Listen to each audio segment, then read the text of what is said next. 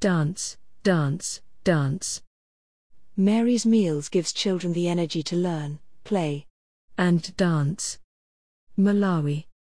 A daily serving of porridge helps to keep Georgina on her toes. She says, I like to dance to traditional songs. I dance whenever there are special occasions in the village. Kenya. Eric dreams of becoming a professional dancer. He's part of a 4-piece dance troupe that meet up after school and at weekends. He told us, I saw people dancing and I liked it. The music was catchy and I really got interested.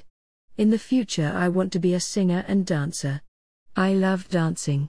Sometimes we practice dancing all day. South Sudan.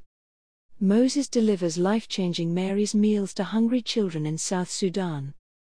He told us, after receiving food in school, we see the way the children play, the way they sing, the way they dance.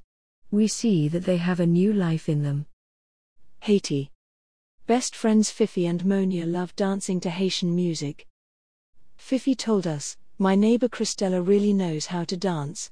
I want to be like her when I am older. Lebanon.